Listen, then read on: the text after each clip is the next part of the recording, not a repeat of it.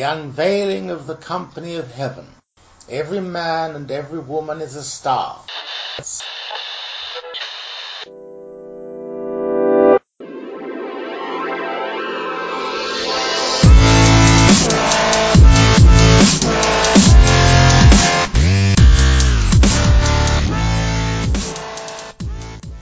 Hello, everyone, and welcome once more to the Free Radical Media Podcast. I am one of your co-hosts this evening, Eric Scott Picard, joined as ever by our co-founder, Patrick Ryan.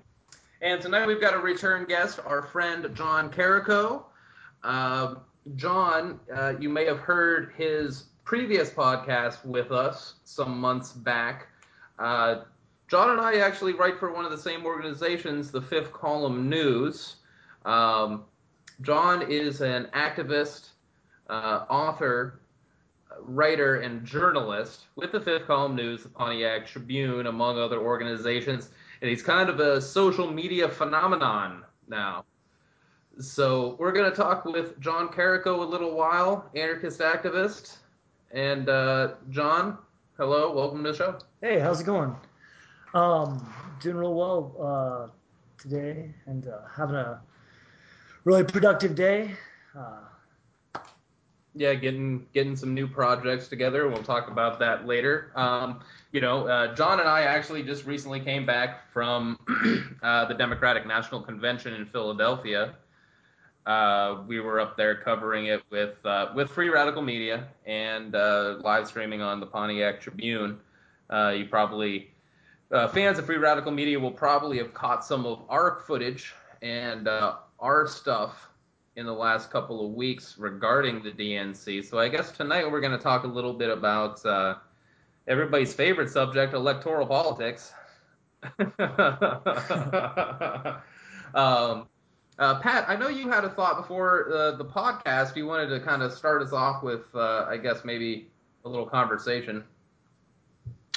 Yeah, I think we are probably in one of the most pivotal points in not just world history, in world history, but in particular American history, what's going on with this whole election. I think we're witnessing a phenomena in politics that has never really been witnessed before, especially if you really want to read into things and look, sort of inquire into what's going on behind the scenes. And, I think it's just getting stranger and stranger every progressing week. And I'm at the point now where I'm sort of just shrugging my shoulders. I mean, I know what I don't like, and I know I really don't care for either candidate. But as to who I don't like more, I'm sort of, I'm sort of really kind of confused. And I sort of don't know if I would really, I've heard it said many times before where people are saying, people on the far left or whatnot that make the argument, well, you'd almost be better to get Trump in because it'll sort of drive it all into the ground and sort of just get it over with. Type of logic, which I don't agree with, but the people that are sort of winding up murdered and the leaks from WikiLeaks that are coming through, I'm sort of really just my paranoia about this whole Clinton campaign and a Clinton presidency is like kind of going through the roof, even more than and it's scary because it's going through the roof even more than a Trump presidency, and that's saying something, Yeah. Either option we're looking at right now is extremely scary, and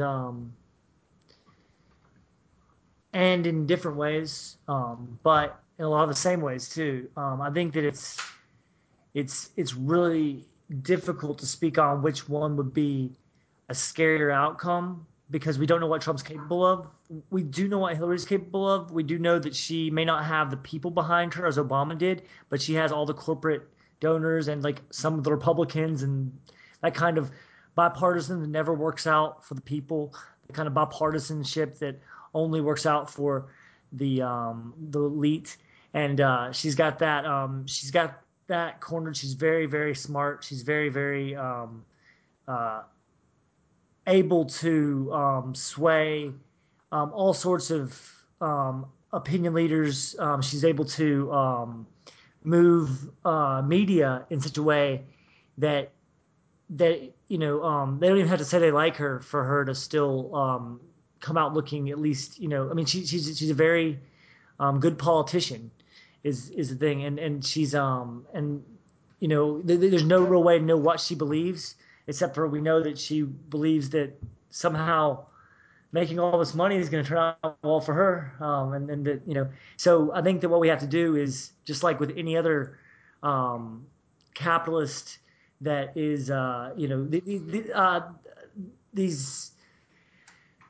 these opportunists, really, who we have to make it to where they don't get what they want. They don't get their money. They don't get their cut for doing horrible things to the American people. And I don't think that. I think that regardless of who wins or loses, or whether we vote third party, or whether we have to start, for lack of a better term, fucking with their money. Like we can't, like if that starts happening, if we can start to mess with the way that they're getting paid, then they'll not be as incentivized to do that. And honestly, I mean, that comes through boycotts, that comes from making our own food, that comes from so many different things, to all the way to sabotage. Right. And I think that we really have to right now, if we can figure out a way to create an alternative system that this system is obsolete. That's important. There's just so many things we have to do to make it to where that system no longer functions to serve the people that it serves, and that they know that they're going to get justice instead of getting paydays. Yeah. Yeah, exactly. And it's really this financial aspect that's so troubling. Speaking about Hillary Clinton, when she was Secretary of State, it appears through some of these documents that she essentially used the State Department as an international arms dealership. It's like this quid pro quo program where she would receive huge donations to the Clinton Foundation from foreign powers, foreign governments, foreign corporations, and then all of a sudden those foreign powers would get, arms deals, increased arms deals. In some of these cases, Saudi Arabia, for example, I mean, they use these arms to conduct, what's basically a silent genocide in Yemen. It's pretty terrifying, and it all goes back down to the money. It goes back to that financial economic aspect. I heard this wonderful quote recently, and it was, it's not about business, and it's not about ideology. It's about business. If you look at Israel and Turkey, for instance, they both give money. They both buy cheap oil from Daesh, and the reason they do that isn't because they are particularly interested in starting a caliphate. I don't think. I think it's more that is the cheapest gas, and so they're going to buy it from. It's a lot of these things. I heard the term hydropoly recently, or is that the word? Where it's not that these people have the same interests; they just have the same mechanisms to get their interests met, and so that's what Trump and Hillary have in common. And even if Trump's a shill for Hillary or whatever is going on here, I don't know. It's a whole bought out election. People are waking up, and that's what we saw on the streets of the DNC was that people were ready for something different. They didn't know exactly what.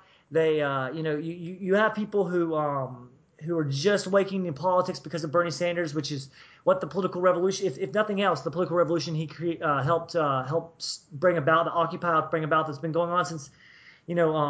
Since we've been here, since before we've been here, since there was people who were the diggers and people who were trying to fight for something that was a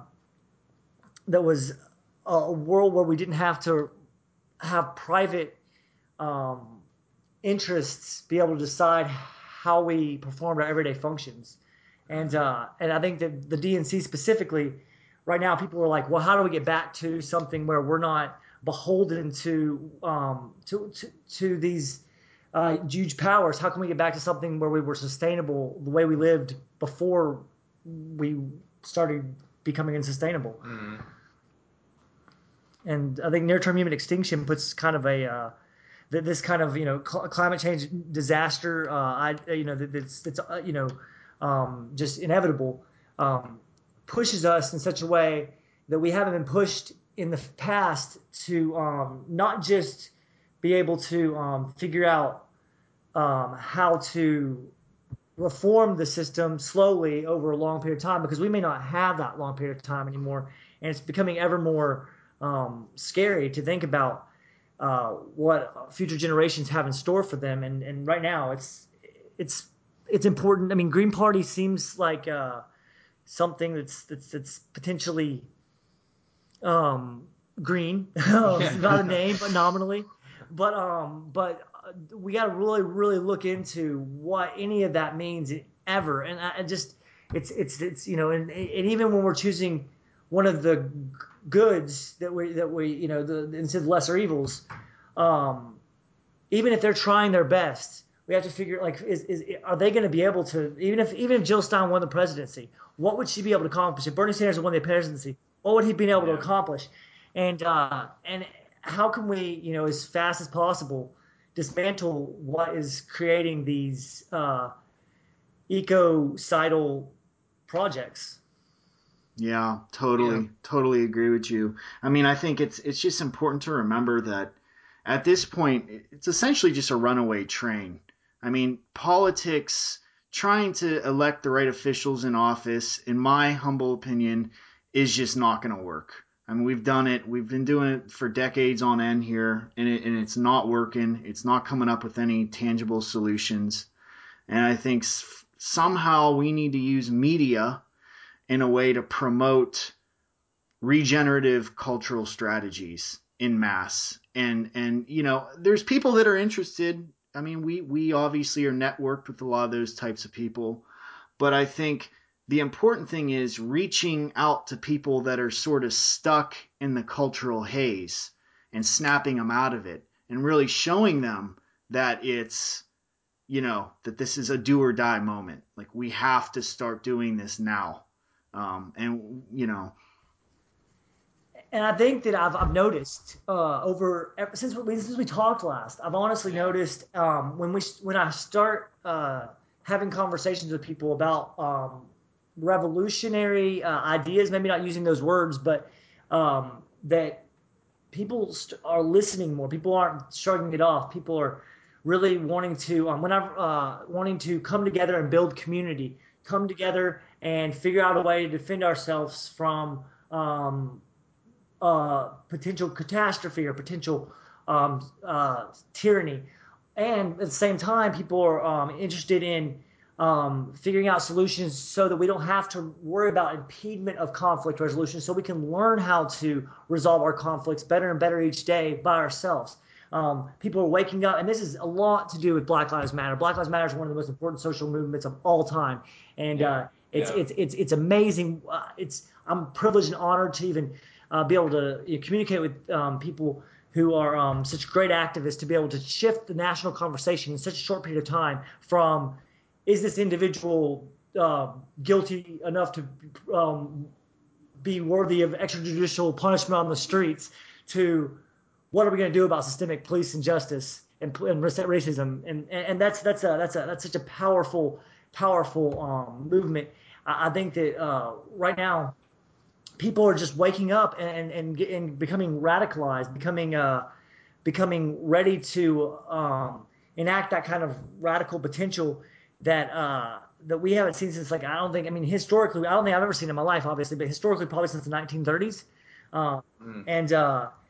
And I mean, maybe the 60s, but like, it's huge. And I think that the language, of course, we talked about that last time, I think, was the language can change a little bit. But honestly, right now, whether you're talking to a poor person from the South whose family is conservative, or you're talking to somebody who's from the middle class and a Democrat, community building and sustainability and food justice, and like, there's so many issues that we can have in common. And I swear, if Peshmerga and YPG can work together, you know what I'm saying?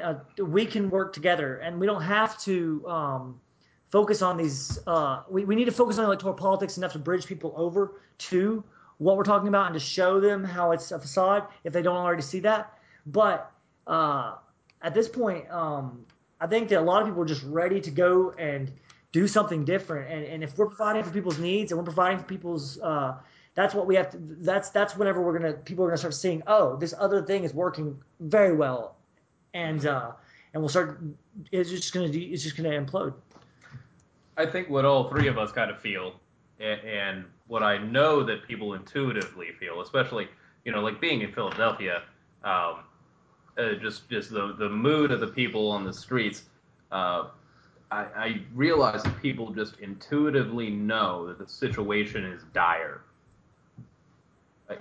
We're facing an extraordinarily dire point in our historical evolution as human beings, as our species. This is a crisis point. I think the madness of this electoral cycle, which it constantly shocks me, the insanity of this current electoral cycle.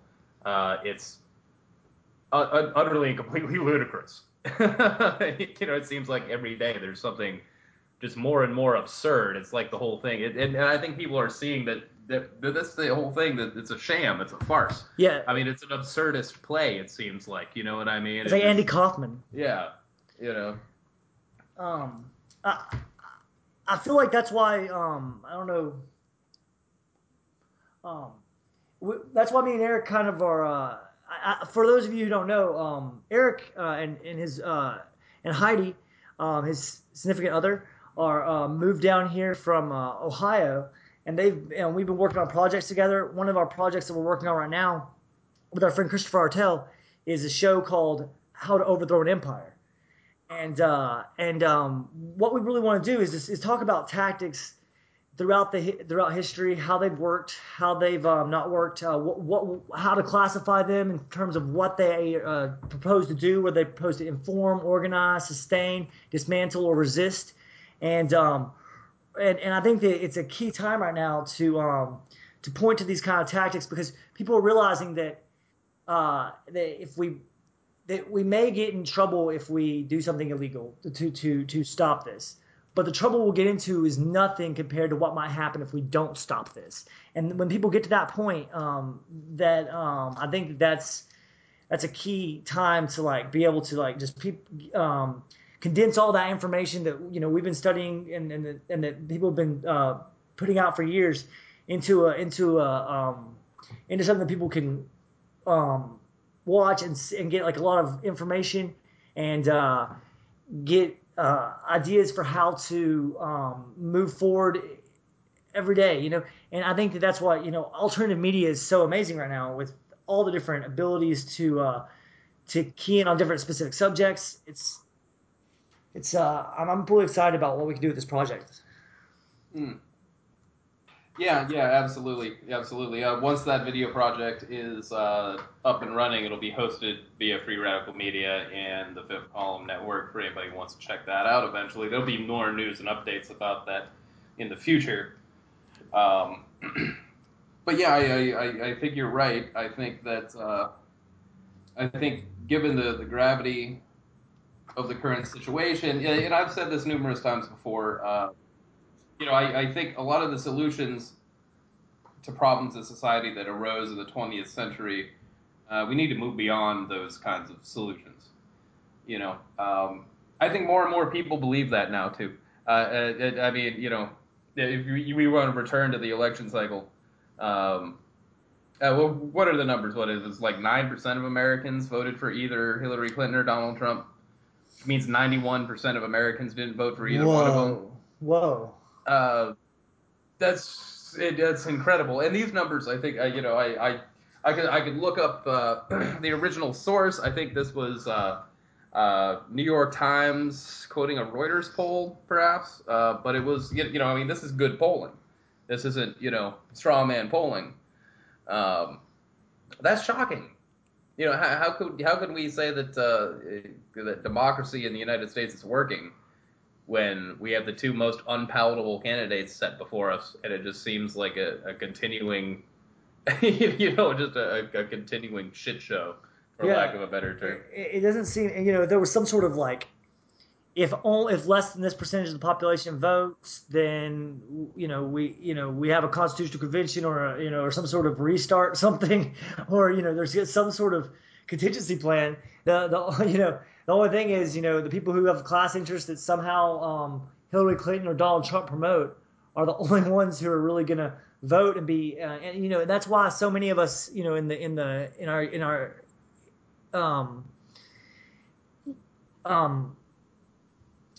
in the younger demographic, we're like, wait, who's voting for Hillary? Because our social circles are not those. It's, that's another. I mean, like we have so much distance from the people who consume Fox News, MSNBC, and CNN on a daily basis. It's almost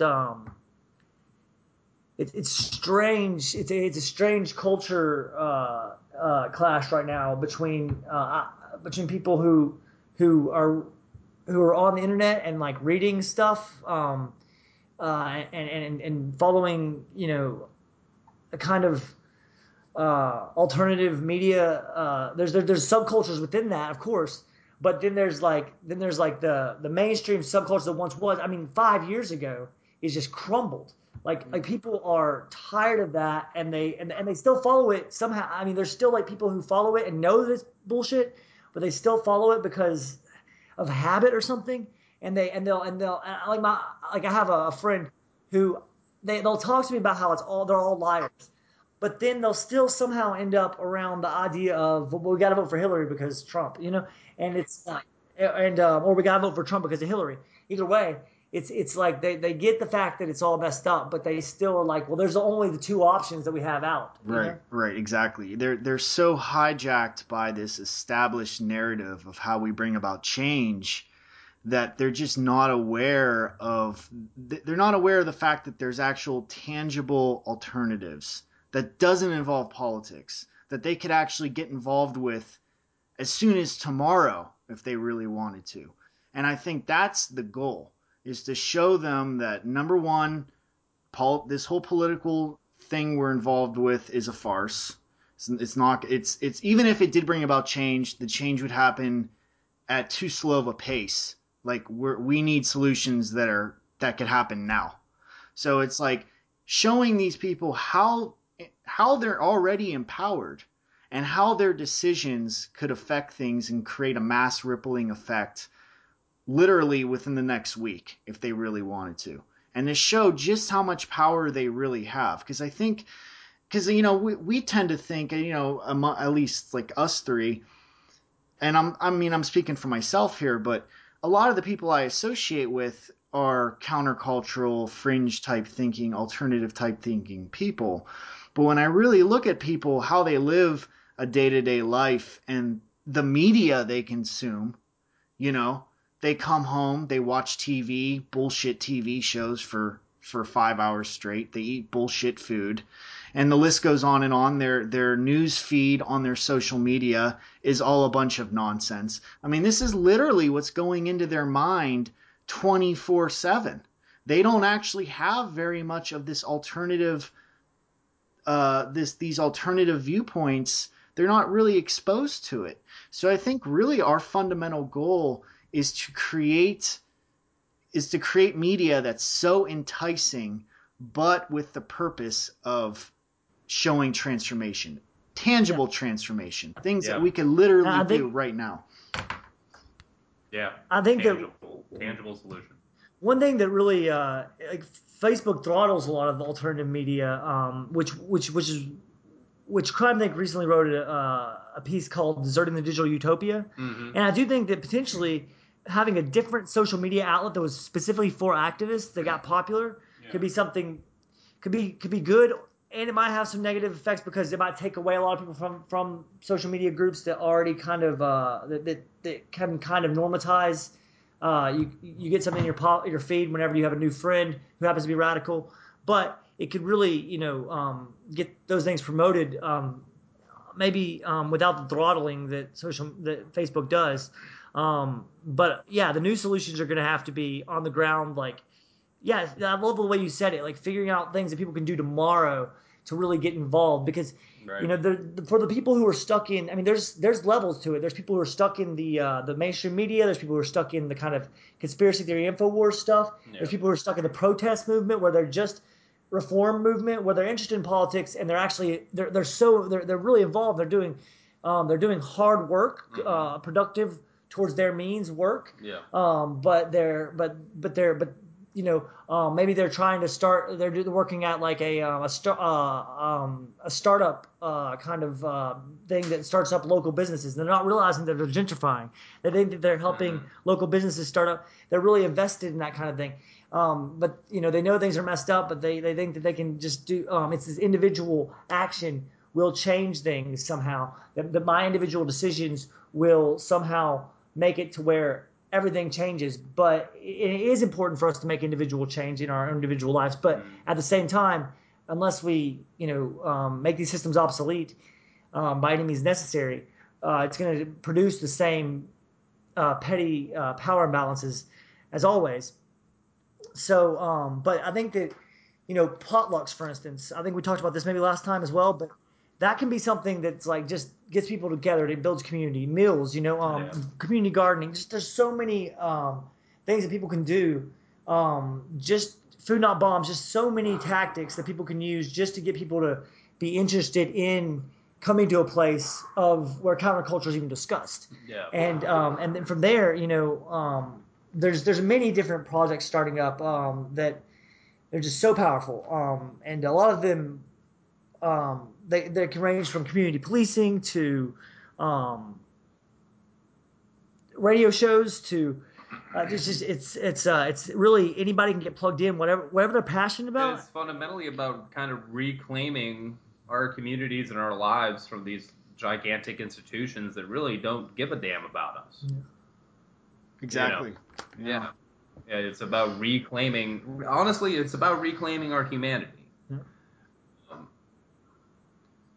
You know, it's such an alienating, fundamentally alienating society, this massive centralized apparatus of corporate and state power, that people forget, you know, we're human beings and we can be self-sufficient in our communities. We can protect our own communities. We don't need them, you know.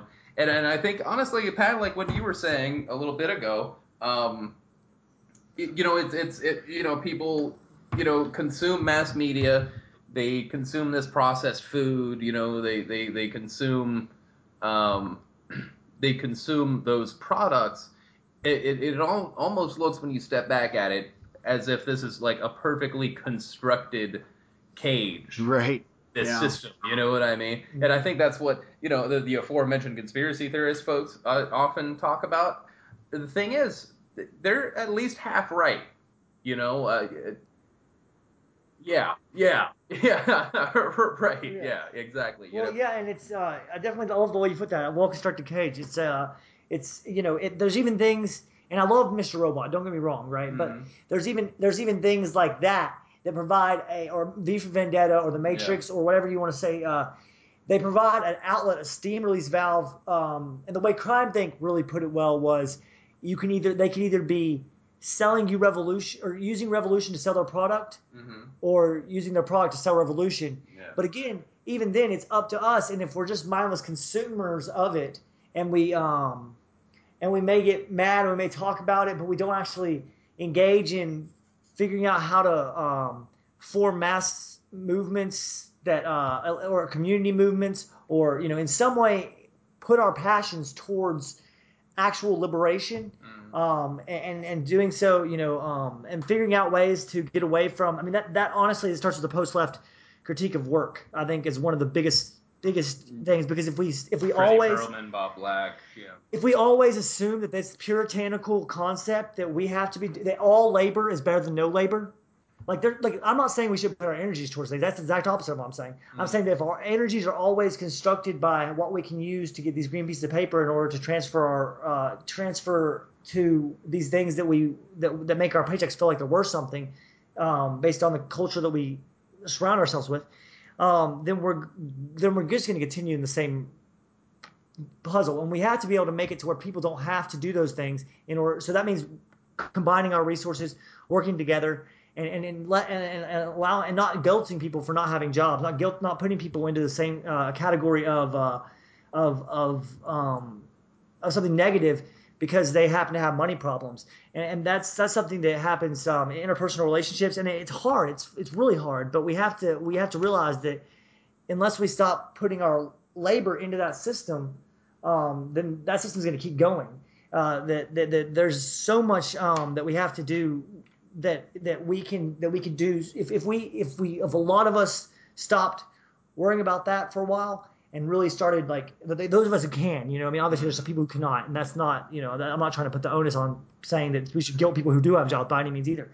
But if we can start putting our labor and doing what we love to do, doing what we do put our labor towards anyway, to our local communities, doing that, we would have less work, first of all. But, I mean, not at first maybe, but over time. But we would also have more productive work that would be less alienating and abstracting from what we're actually doing, because it's for our community, because it's directly going to our community, and it's not being filtered through some huge corporation to get back to us. And that's a good, I think that's a good word to use, abstract. There's nothing about when you plant your own garden and you consume the food that you grew from that garden, there's nothing abstract about that, right? But going to some corporate job for doing one part of a task that doesn't seem too meaningful in the first place in order to enrich someone you've never met, that's loaded with abstractions. Building your own house somewhere, there's nothing abstract about that. You're using parts that you acquired to build a structure in which you and your family are going to live. There's nothing abstract about that. But going to work in a mill somewhere, while it's good rewarding physical work in a lot of ways, that's loaded with abstractions. You don't know where any of the parts came from. You don't know what they're going to do with them, and they're probably not paying you anywhere near what your actual share of the labor is. And it's abstract. And we got to see each other as comrades, like really see each other as family, if you want to. And that may be a word that's loaded with things for some people, but what I mean is that we're going to take care of each other when we decide to make these huge steps towards our liberation. That we're going to be like the same way that the police have their fraternity camaraderie bullshit. The same way we need to have that shit where we have each other's backs, and we can say fuck the police with a little bit of integrity, as Ramshak Glory, I believe, says. Because we know that these institutions we don't have to rely on them anymore. And when we can get enough people to be so I mean, it can start with somebody who's passionate and listening to this right now. If you live in an apartment building, going and finding people in your apartment building who will be willing to have a meeting about what's going on in your apartment complex, like what is going on that you have problems with, and then you figure out, well, who do we go to all talk about this? Because one person yelling, "Man, the system's fucking me over and over again," is just really only into a vacuum, honestly. But if you get enough people with you, then not only can you it's the same concept behind unions. If you have enough union dues, you can strike and pay everybody, right? Well, if you have enough people working together, you can meet each other's needs. It's like the 12 loaves and 5 fishes allegory, or whatever it was. It's the more people that come together, the more you can share from the little resources that you have. There's this kind of the Zapatistas we learn by doing. The more that we start to do these kind of things, the more that we'll. At first, it may seem really freaking scary to say, like, okay, well, we're all on this floor not going to pay rent this month because this guy hasn't done this thing, or whatever, but if it's all of you versus a few of you, if the worst comes to worst and people do get arrested, that's a lot of people, and they're not going to want to make a scene any more than there already is going to be. The power in numbers and so building numbers is so important and so integral to doing this, and that's hard for people, for instance, who might have social anxiety or something like that. But if you do have that, there's definitely a place for you to put your passion and your power. But it's and you might want to find somebody who you look up to in terms of their ability to be outwardly inspirational, and go to them and say, look, I have these ideas, and we can talk about this, and maybe we can form, help them form consciousness and figure better on one-on-one conversation. There's places for everybody in this revolution. And right now, we need people to stand up and form. The right wing right now has a lot of defense capability, and they already have a lot of land, and they already have a lot of organization. If worse comes to worse, resources. If worse comes to worse, I'm not even talking about the corporate fascist class. I'm talking about the white supremacist right-wing militias that are right there, ready. Whatever. If they, if we have to be just as organized as they are, if we expect the power vacuum that exists afterwards not to sway harshly in their direction. We have to look to people like the YPG and the YPJ. We have to look to people like that, because this is a time where anything can start to flop, and we can end up there's all kinds of stuff right now with China and Russia and worldwide serious stuff that could collapse our entire all sorts of situations right now could collapse our entire economy, could collapse our way of living, and maybe for the better or worse. But regardless, if we want to be able to survive to see the next century, at this point we have to create sustainable communities capable of defense that don't by necessity require the importation of resources.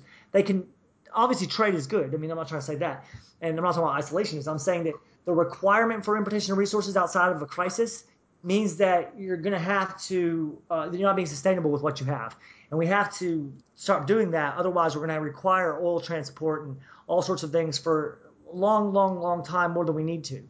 So it's in practice. We have to figure out networking these communities to say what works and what doesn't work, to allow for the majority not to always dictate what happens, to allow for all competing ideologies.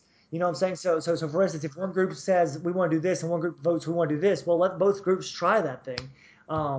If there's somebody who does something as an individual and that thing is good for the community, we don't need to blame them just because it wasn't democratic. We have to move on past what mechanisms that we've used before to be able to move towards what we actually want to see. Yeah. And that's autonomy, liberation, equality. Yeah. And that's just it. And if you think, look the last 20 years, how much of this sort of apocalyptic vision has been permeating everything.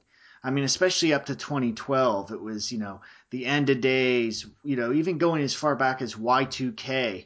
It was and then, we had the whole 2012 meme, and it was this vision of just destruction and how things are just going in a bad direction, and on and on and on. And I think now's the time where we really need to put the pedal to the metal and start creating positive vision. And go ahead, people will call us utopian or whatever, but now it is, I think, utterly pivotal to have, and I'll say it, utopian-like visions that create and rouse such a reaction of beauty that it entices people to get up and motivates them to get things done. Because, if we keep looking at things as, this doom and gloom sort of perspective, I think that's counterproductive at that point. I think people get it. And I think if they don't get it now, people are really going to start getting it within the next couple of years. But I think now it's time we shift and we really start showing them the opposite. Because when things really get bad, if we don't have that vision to move towards, I think that's when we could really just sort of spin out and, end up God knows where. Charles Eisenstein talks about that a lot. Yeah, exactly. He does. And I'm less interested in, I'm less interested in the end of days than I am in a new beginning. Absolutely. We need to remain positive that we can correct this situation, that we can right our course. And I think that there are a lot of strategies out there and a lot of things that we can do to do that. It's just we need to take that step, and we definitely need to remove ourselves from, the power structure that keeps us all locked into one place, one class, one label.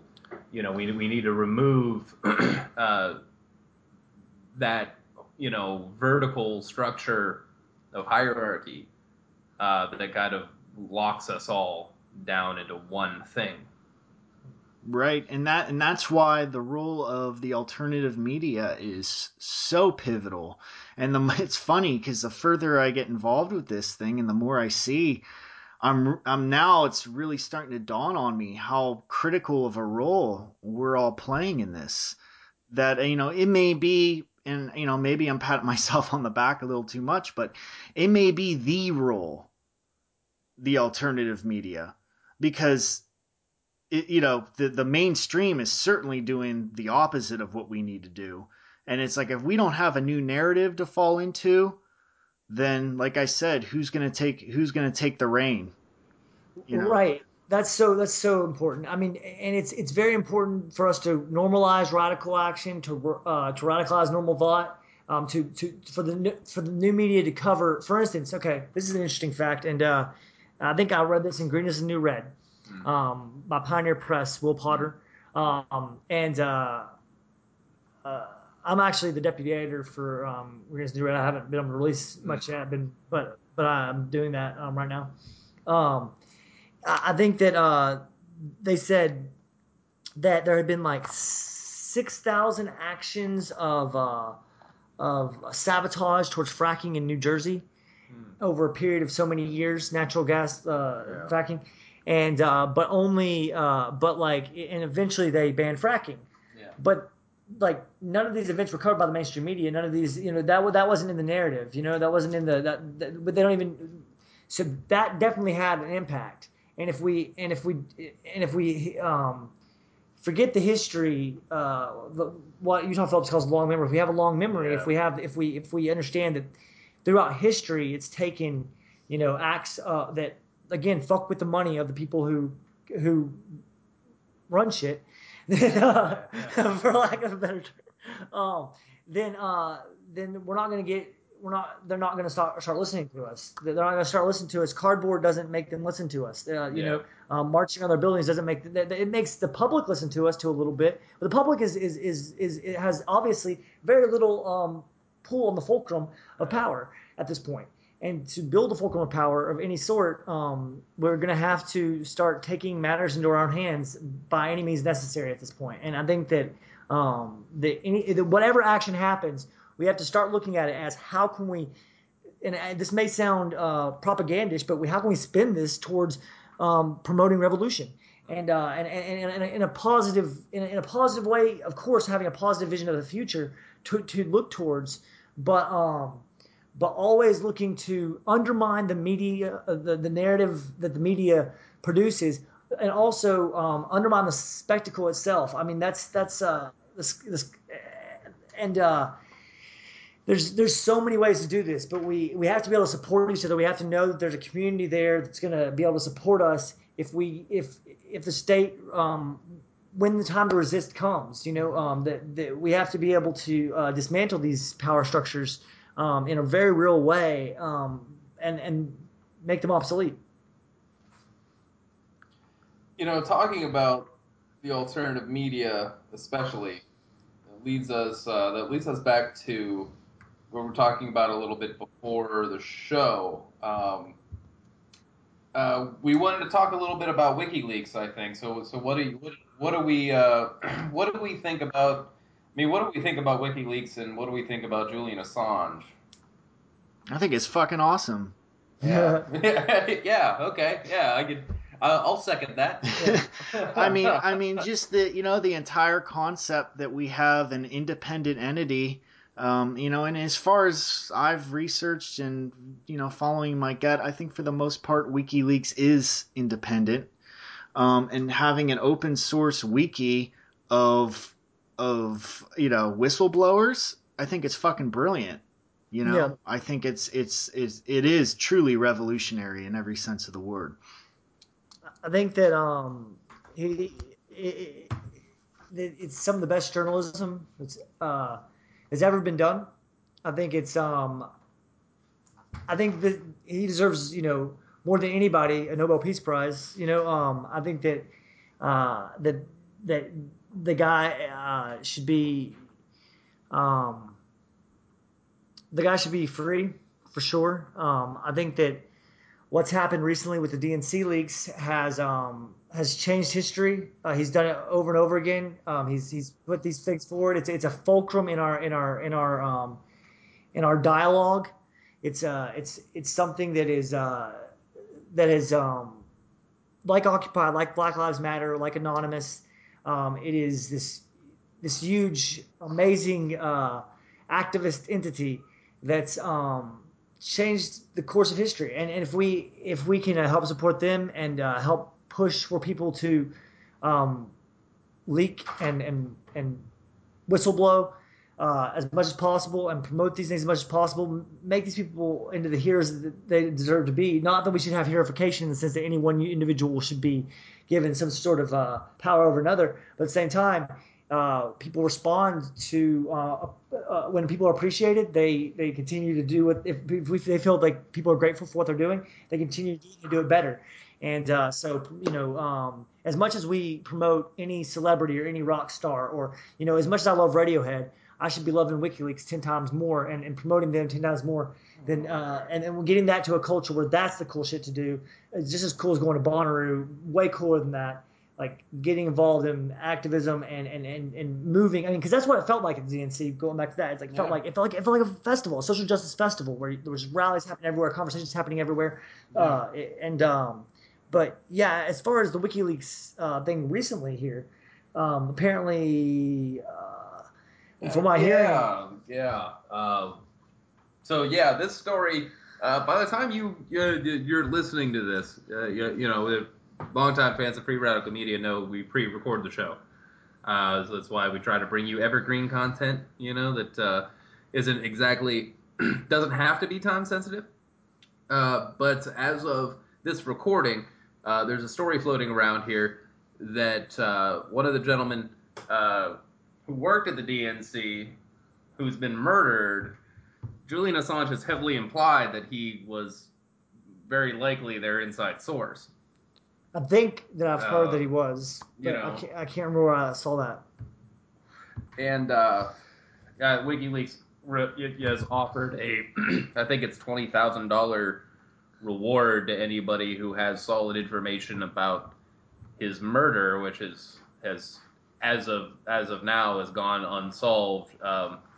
It was the official narrative here is that it was probably the result of a robbery, which. And look, I'm really not gonna speculate too much about this. I'll just say that if you're gonna murder somebody, probably the best way to do it is to make it look like some random robbery. Right. You know what I mean? I'm just gonna throw that out there. At least take the guy's wallet. Yeah, that's exactly. Hillary Clinton's gonna write a book, How I Would Have Killed That Guy Who Released the WikiLeaks. like O.J. Simpson's book. Oh yeah. That was a ludicrous story too. Yeah. But yeah. So I mean, look. And then there's also, the narrative floating around that Julian Assange is some kind of Russian agent trying to disrupt the U.S. election. Look, I think Julian Assange probably is trying to disrupt the U.S. election, but he's only doing so because he's got all this information that by its very nature is trying to be hidden because they're trying to rig an election. Right. It's like the audacity of these people. It's unbelievable. And people are buying that narrative, too. They're actually buying it hook, line, and sinker. It blows my mind. Look, I'm sure Vladimir Putin would prefer to deal with Donald Trump than Hillary Clinton. By all accounts, they loathe each other. They hate each other. And Hillary Clinton was absolutely anti-Russia when it came to the Syria situation. Oh yeah, she wants to stop. I think that's the Balkan Sea. That whole entire thing is she's got her eye on furthering imperialism, furthering the interest of Goldman Sachs, furthering the interest of probably Western Saudis, petroleum Qatar, companies, Western petroleum companies. Furthering these interests that are definitely out of line with the ideas that what Russia would want entirely. Yeah. But that doesn't mean that I mean, just because it's again, it goes back to business, not ideology. Yeah.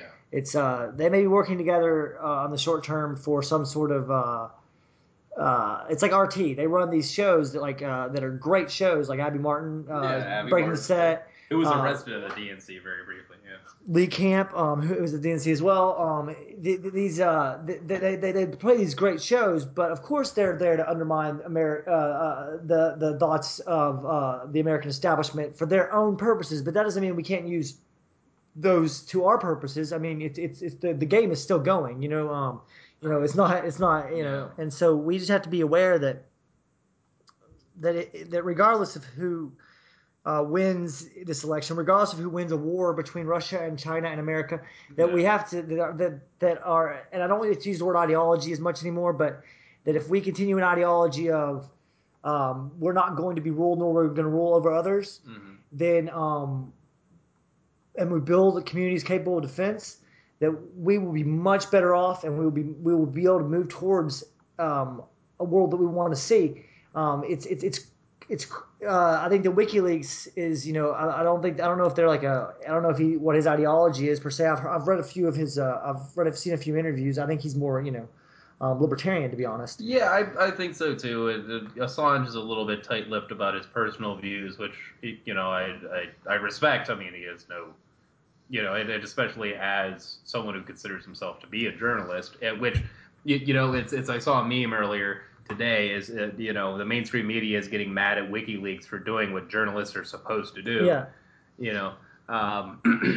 But yeah, he's a little bit tight-lipped about his personal ideology, which I'm perfectly fine with as long as he just keeps pumping out this information. Yeah. And I agree that the guy, somebody should give this guy a Nobel Peace Prize.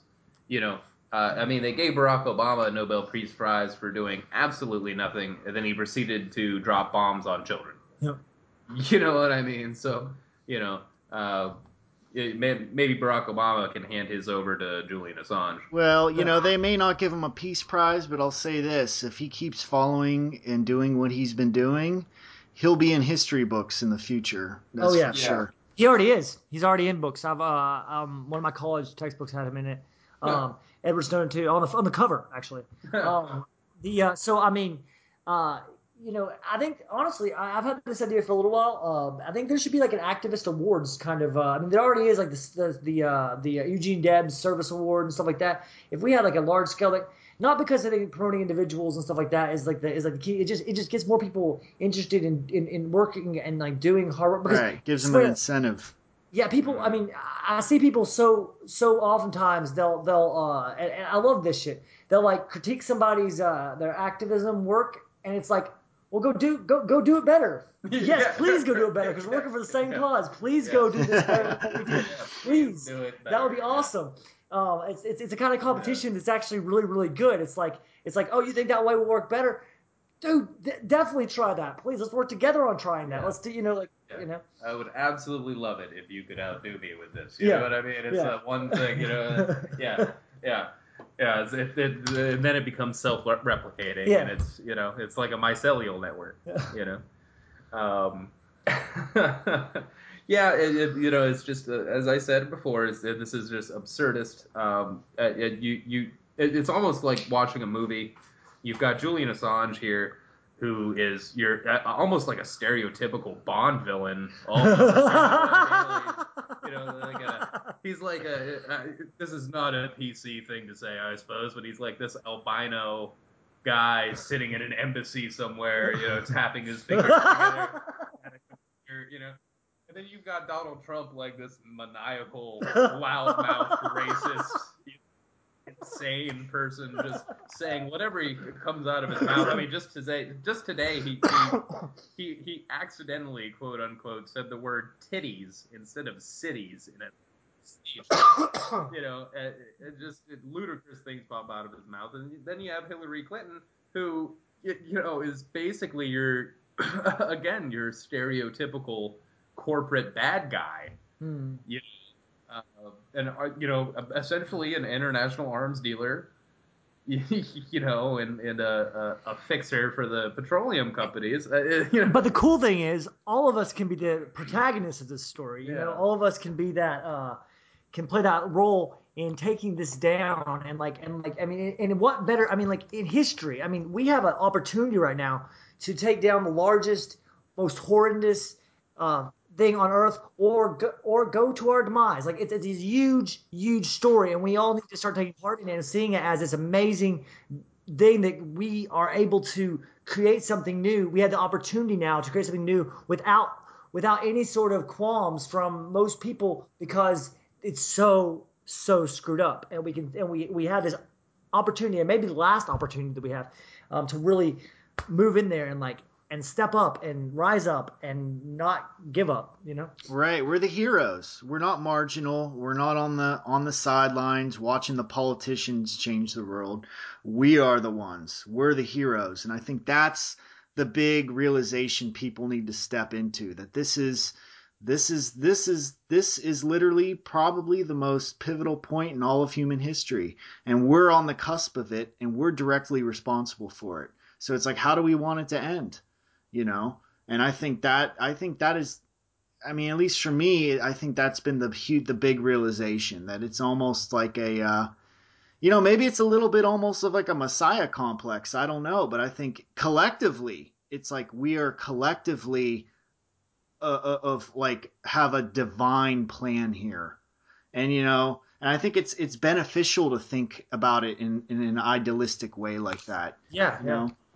Yeah, definitely. That's a beautiful way of looking at it. I mean, the allegory. I love liberation theology. That's one of my favorite, allegorical, memetic structures to look at through a lens of the 77 sided jewel of spirituality. Where you can look at it from different angles and it always looks different depending on how the light's shining on it. But I think that just. Yes, we all are creating this, and I've heard this term used around the transformative culture a lot, like Christ consciousness. Sure, yeah. That we're not being we're being perfected into something as a society. There's the old and gender specific term socialist man. Yeah. There's all these different terms throughout history people have used to just talk about the idea of transforming ourselves into the kind of people we need to be able to leave ourselves out of bondage. Yeah. To separate ourselves from the continual oppression of everyday capitalist existence. Mm. Yeah.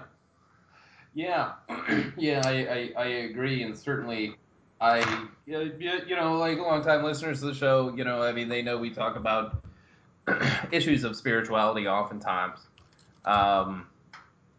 We're all tied to some kind of spiritual path in one way or another, I think, and I think that sense does help to kind of give a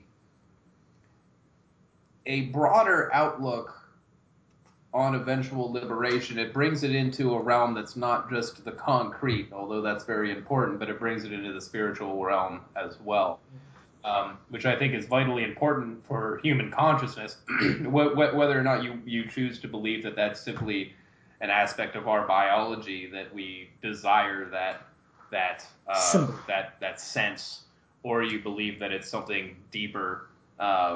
It's there, and I think it's a useful thing to look at things by. It brings me some level of optimism, which helps me go day to day. So and symbolism to be able to appreciate things as they a little bit more.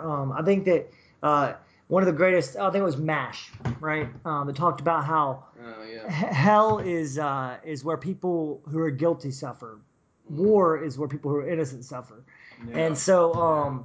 And so I think that what we have right now is the ability to remove hell from this earth right now in large scale sense, and bring heaven, like you talked about, a utopian vision. We're not going to probably get past interpersonal conflicts, everyday, kind of like difficulties and stresses and chemical imbalances and all sorts of stuff like that. But we're going to be able to remove the incentivization and the destructive ramifications that come from alienation and abstraction and impediment of conflict. And I think that we're gonna, that's gonna be comparatively like heaven on earth. And I think that these, just being able to go and do what we're passionate about, and have a community that is there to take care of us and to help foster our interests and foster our passions is going to be the most amazing thing, because we've been so far removed from anything like that. It's going to be it's like if you want to get into the spiritual sort of stories and stuff, it's like the prodigal son when they came back, right? The indigenous peoples have lived this way for a long time, and of course we've been crushing them and displacing them and continually doing so even with green energies. But we now have solar panels on deforestation equipment, by the way. But when we get back to that, like when we come back, that older brother complex of like, well, he wasn't here the whole time. When we come back, we're gonna feel that. We're gonna feel it 10 times more hardcore. This is where we should. This is home. When we go to the rainbow gatherings and we when we get back. The prodigal son return. And so when people talk about losing their these people are worried about losing their privileges. They don't say it like that, but they're worried about that shit. But the thing is, they're gonna when they release that possessions, when they release those consumerist needs, when they release those desires, when they release those that platform that they've been pushed up on because of their race or gender or whatever, they're gonna realize that all those things that were holding them up were false. Yeah. And what's real is the humanity that they're going to be able to align with on a scale they've never been able to before. We've talked to people who've moved to intentional communities, for example, or have traveled and started to live amongst indigenous folks. And, once they took the step, once they got over the trepidation of doing so, they actually found that experience to be just fundamentally and beautifully liberating. I mean, haven't we heard that time and time again, Pat? Time and time again. Yep. There's this guy, Rob Bell told this story. He said there was this gentleman and he was a photographer for a very for very many publications, very world-renowned photographer. And he went to film children who had waterborne illnesses. Right, and this is the kind of guy who, when he would go to a club, he would sit his bottle label facing out because the company would pay him to just sit there with the bottle facing out because he was so well known. And he went there and he took these pictures, and as he's taking these pictures, he's like, why don't these children have drinking water? He's like, we have golf courses that use water, you know what I mean? Like, well, why don't these? Why? And he couldn't come up with an answer, so he started this thing called CharityWater.org, and you can I'm sure you can look it up, and you can it's a pretty cool project. But the thing is that people, even people who have like everything, you know what I mean? Like I grew up very privileged, very my dad was a chemical engineer. I've been very privileged in my life, but I know that from back then, like it doesn't matter. Like to a certain level, yeah. Once you get into like the 1% and shit like that, that's like. But like this, it's not those possessions, those things that you can have. They don't actually give you any kind of sense of anything but temporary happiness. There's certain things that we need as far as like food, shelter, water. These kind of things, but a lot of it is just envy and jealousy, where we have to have what that other person has because they have it, and keeping up with the Joneses, right? And like, I mean, like, look, I would love. I've never been jet skiing, but I'm sure it'll be a really fun experience. But there's no reason why anybody. We have much jet skis in the world right now, to where not everybody could use them that wanted to use them. Yeah. But with planned obsolescence and these kind of things, I mean, there's so much fun we could be having if we didn't worry so much about possessions and property and ownership. We could be sharing everything. We have way more than we need. Yeah. And it's just a matter of like just knocking down those walls of that are all like the divine right of kings they're just ideologies. It's just powers and principalities that ultimately we're fighting against. Right. Right. Absolutely. And we've been ingrained since, it's literally just been burnt into our neurology, this whole mentality of taking. I need to consume more and more and more. Whereas I think a fulfilling life is completely counter to that. A fulfilling life is, what can I give? What kind of art can I give? How can I give, writing poetry or spreading my ideas or talking to someone or giving someone love?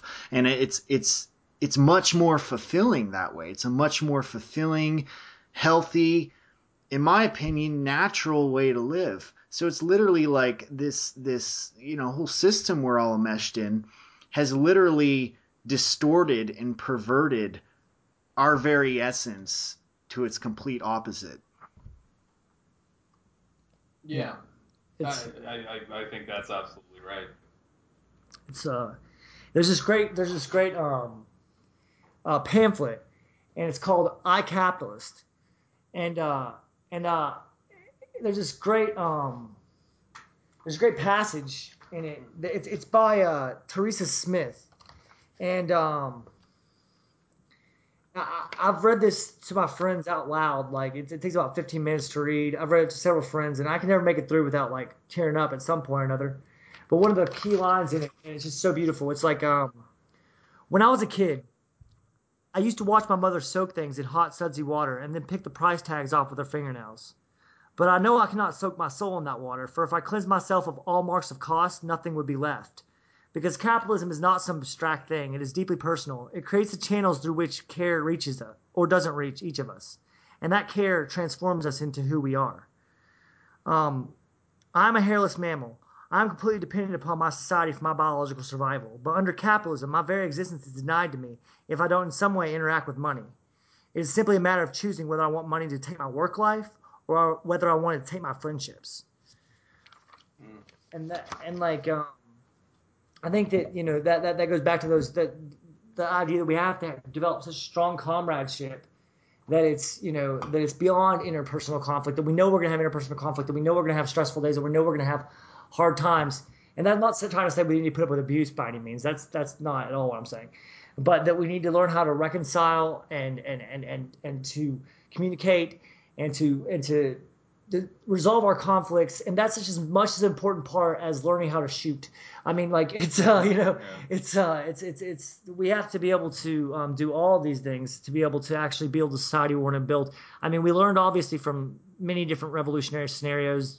Che Guevara, for instance, the building agrarian societies, while very, very, very, very, very, very pivotal and very, very, very important, isn't enough. We have to build also communities capable of defense. Mm-hmm. And that there will be a time whenever those who want to maintain the system see the writing on the wall, and those opportunists come in and they say, "Oh, well, we'll buy this land for all of you, and we'll be the ones on the deed."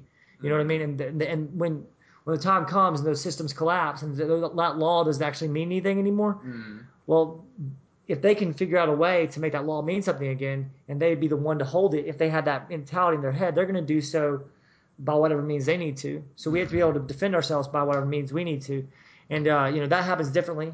Catalonia, it kind of just happened by proxy. Oftentimes the capitalist landowner, they'd be like, well, you're not going to be able to hire anybody to work your land, so you can work as much as you want to, but we're going to, take what you don't work, And then eventually they would just be like, well, might as well not live in this big, huge house by myself and not be able to get any, trade with anybody or do anything like that. So might as well go with it. Yeah. I mean, but there's going to be times when we have to stand up and defend ourselves against the system. And I think that the big part's going to be getting past our sectarianism, and that's going to be because once we get past our sectarianism, any kind of battle we face, we can really start to push past the need for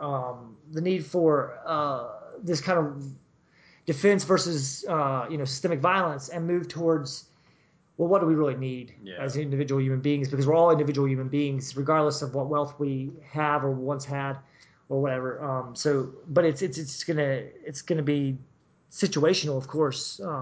I think in the end, and let me know what you two think about this, is that our relationships, our interpersonal relationships in our communities need to be and must be more important than our relationships with the state, with the law, with our ideologies, with our ideas, or within our economic system, or even our cultures. Our interpersonal relationships in our communities need to be more vital and vibrant than our relationships with those abstract concepts. Yeah, and I think that's one thing I wanted to talk about. We were talking about this earlier, and I just want to touch on this briefly, but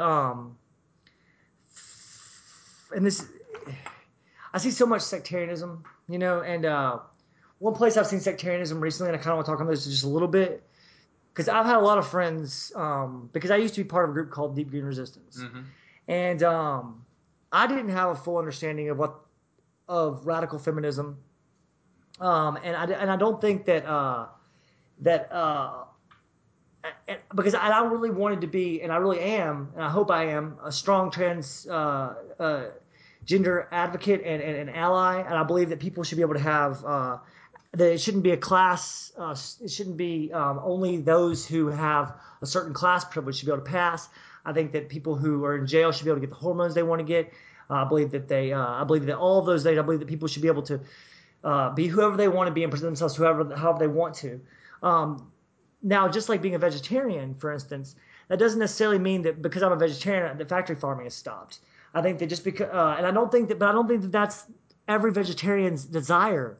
I don't think that trans people necessarily have a political desire. We can see that Bruce Jenner, Caitlyn Jenner, is obviously doesn't have the same politics as those of us who oftentimes promote LGBT rights. Yeah. But they have every right to be able to express themselves how they want to. Now, at the same time, I think that what DGR talks about, for instance, is that gender has a hierarchy. That males are always on top of that hierarchy, and that doesn't necessarily mean just because you might be pro any given identity issue doesn't mean that you're actually working towards stopping the problems that actually marginalize people. And that while the problems that trans people face are extremely huge, and we need to be fighting right alongside them in intersectional causes, that doesn't mean they're the exact same as those that people who were born women face. They don't have the exact same. So it's the same thing with women of color. They don't have the exact same intersectionality as women of. And I think that there's a dialogue there. The thing is that there's been death threats from one side. There's been I have seen transphobia from radical feminists who are transphobic. I've seen both sides of these kind of things, and it's I would love to see some open dialogue. Now, as a cis male, I don't purport to say that I want to say how any marginalized group should, and these are both marginalized groups, should. But I would love to see some sort of common dialogue between these two groups, and I think that because oftentimes I think it's a matter of not actually knowing what the ideology is. But they have a great critique of gender, and I think that if we could, but they're treated like fascists. They're treated like they're and I'm not going to excuse every single thing that I've ever seen a DGR person or a person who's considered himself radical feminist rights. I've seen a lot of things that I do not agree with straight up, and I think it's probably trans antagonistic, if not transphobic. At the same time, I think there's been death threats from trans activists, but I'm not going to say all trans activists are you know what I'm saying. So it's there could be a constructive dialogue there. I think there's a lot that, and I'm just using this as an example of like how we can work together despite the fact that we may have certain disagreements on oftentimes semantic issues, like being called a cis woman or a cis man. That I can understand why somebody wouldn't want to say, well, I'm a woman. Well, I'm a woman. I don't need to have this in front of me. But for semantic reasons, it makes sense in a conversation to say cis woman oftentimes, just to be able to understand what you differentiate. And I think that people take that. Again, like if somebody's marginalized and they feel like they're being marginalized by that term, I can sympathize with that. But not because I've been marginalized in that regard, but because intersectionality, I understand what it's like to be marginalized in a way, like first to be called a conspiracy theorist when you're an activist, you know. So there's, I have friends and comrades who are on both sides of that, and I think that it's one of those issues on the left where we can't get to what the root of what people are saying is actually is, because we're so worried about like just attacking each other a lot of times. And what do you think about that, Eric? Yeah. I largely I agree, and certainly I see a problem on the. Yeah, I see a problem especially with leftist activists who can be just as ideological as anybody else. Honestly, I hate to see, oftentimes, especially, I hate to see activists reject intersectionality theories, because I think it's pretty vital to looking at oppression as a structure, right? But that's activist language, all right? So fundamentally, what I'll say about all of that, not using, activist language, is that I believe that people in oppressed groups need to fundamentally come together to resist the sources of our oppression. And all of those differences in the end don't matter. And in the end, I'm sure I'll hear something about this, but in the end, all of our identity politics don't particularly matter in the grand scheme until we get rid of structural state and corporate oppression. We can sort those things out as we go along. We could do a whole lot better interacting with each other. Mm-hmm, we could do a ton better. But I think the focus needs to be on getting rid of the systemic structural oppression and engaging with the people in our communities on an individual basis to kind of heal the divides that are caused by identity politics and self-identification or group identification. And that also spreads to, like, for instance, if a person who is Muslim decided to stand up in a proletariat revolutionary strategy, I swear to God, the mainstream media would just cover it as a Muslim person enacting violence. They wouldn't even cover the root cause of it. That's this grouping mentality. We have to group people based on their ideology, and it's kind of kicked back on us, like. Not based on their ideology, based on their whatever specific classification. That very much, it's important to be able to say I identify as this particular thing, and I deserve rights to be able to identify as this particular thing. It's a bit different to say when the mainstream media uses that back at us, like saying, well, you identify as this thing, that means you're like all these other people in this group, and it's kind of a, we're all in this together, And, exactly, yeah, we're all in this together, fundamentally, and it's especially when we're engaging with the majority of people, it's frustrating about especially I encourage anybody not to just engage in activist circles, okay? The majority of people out there don't give a fuck what the term deplatforming means. You know what I mean?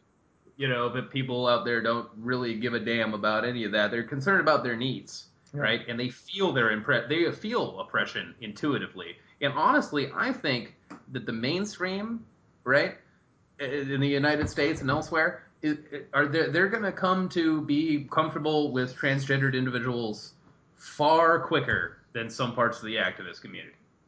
I really think that I was talking about this earlier in terms of transgendered issues. Look, the surgical aspect of transgender identification is very new, and of course, people are going to be uncomfortable with it, right? Because it challenges deep-seated cultural paradigms. It gives us an opportunity to talk about those paradigms, okay? But I do believe that soon, within this generation, especially the millennial generation and the generations that's going to come after that, I think transgendered identification is going to be just as acceptable as LGBTQ. Okay, the mainstream LGBTQ movement is now, which is not perfect, but it's getting there.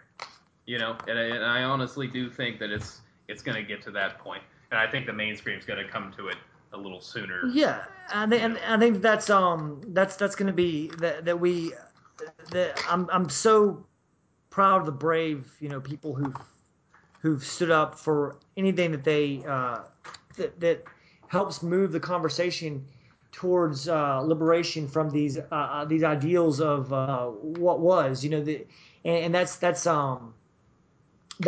so important to be able to have strong activists and strong, amazing people like Chelsea Manning, like you know, who've done so many amazing things. Who can? It's important to have people that identify in the same way that we do, have places of somewhat credibility or prestige, and do great, amazing things to push to say, look, you know, we're all in this together again, you know, and so I think that that there is an important part for all of us to be able to, like, you know, say, hey, I'm part of this movement, or I'm part of this other movement, or I'm a big activist in this particular regard. And but if we don't realize that this is all tied together, this is all so tied together that that your ability to use a bathroom and my ability to grow a garden, you know, your ability to not get shot in the fucking streets, and your sister's ability not to get, you know, raped at a frat party, you know, is these are all tied together into these ideas of domination, which, I mean, that's what feminism is at the root all about, is the idea that we can get past these dominative structures of coercion and get into something that is you know, more balanced and more, you know, and more and that's and fundamentally, and we're gonna have to wrap it up here, but fundamentally, I guess, you know, the analogy would be, you know, some folks are born on third base, some folks are born on first base. So if we're gonna win the game, we got to get everybody across home plate. Mm-hmm. You know, so John, I want to thank you for joining us tonight. Thank y'all for having me. Yeah, that was great. Always a pleasure. It's been a hell of a journey. I guess, first of all, talk a little bit about where people can find your work. You can find me on Facebook. You can follow me, John Carrico, Carico, John. I also have a public page that is for my journalism, John Carrico, John Carico. You can look me up, Fifth Column, John Carrico on Google, and you can find all my articles and interviews. You can find some of my artwork on Degenerate Art on Facebook. Might be kind of hard because there's probably more than one. And definitely look in the near future for How to Overthrow an Empire. Hosted by myself and Eric Scott, and produced in part by Christopher Artell.